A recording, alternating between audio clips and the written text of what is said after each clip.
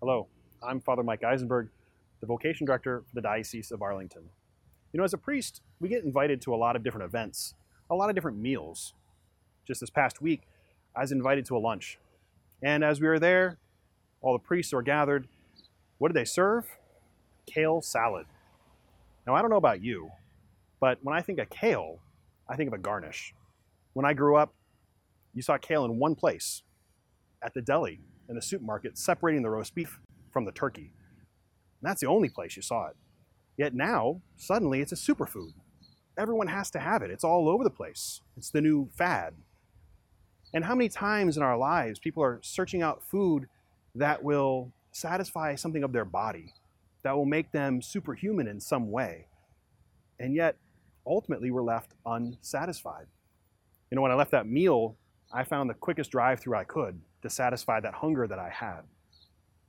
In our gospel today, our Lord tells us the one who feeds on me will have life because of me.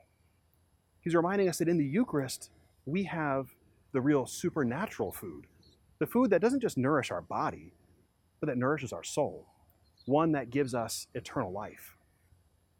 The challenge for many of us, though, is we live such busy lives that we're too busy feeding ourselves with all the food of the world, all the things of the world, and we don't make enough time for our Lord.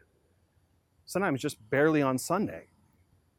A good challenge this week is to find our Lord in the supernatural food of the Eucharist, more than just on Sunday, but just one more time throughout the week.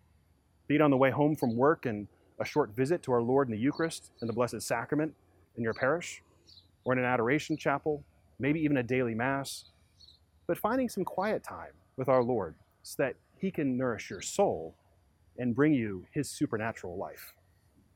Text 2M2V to 84576. That's the number 2M, the number 2V to 84576 to get these weekly videos delivered to your mobile device.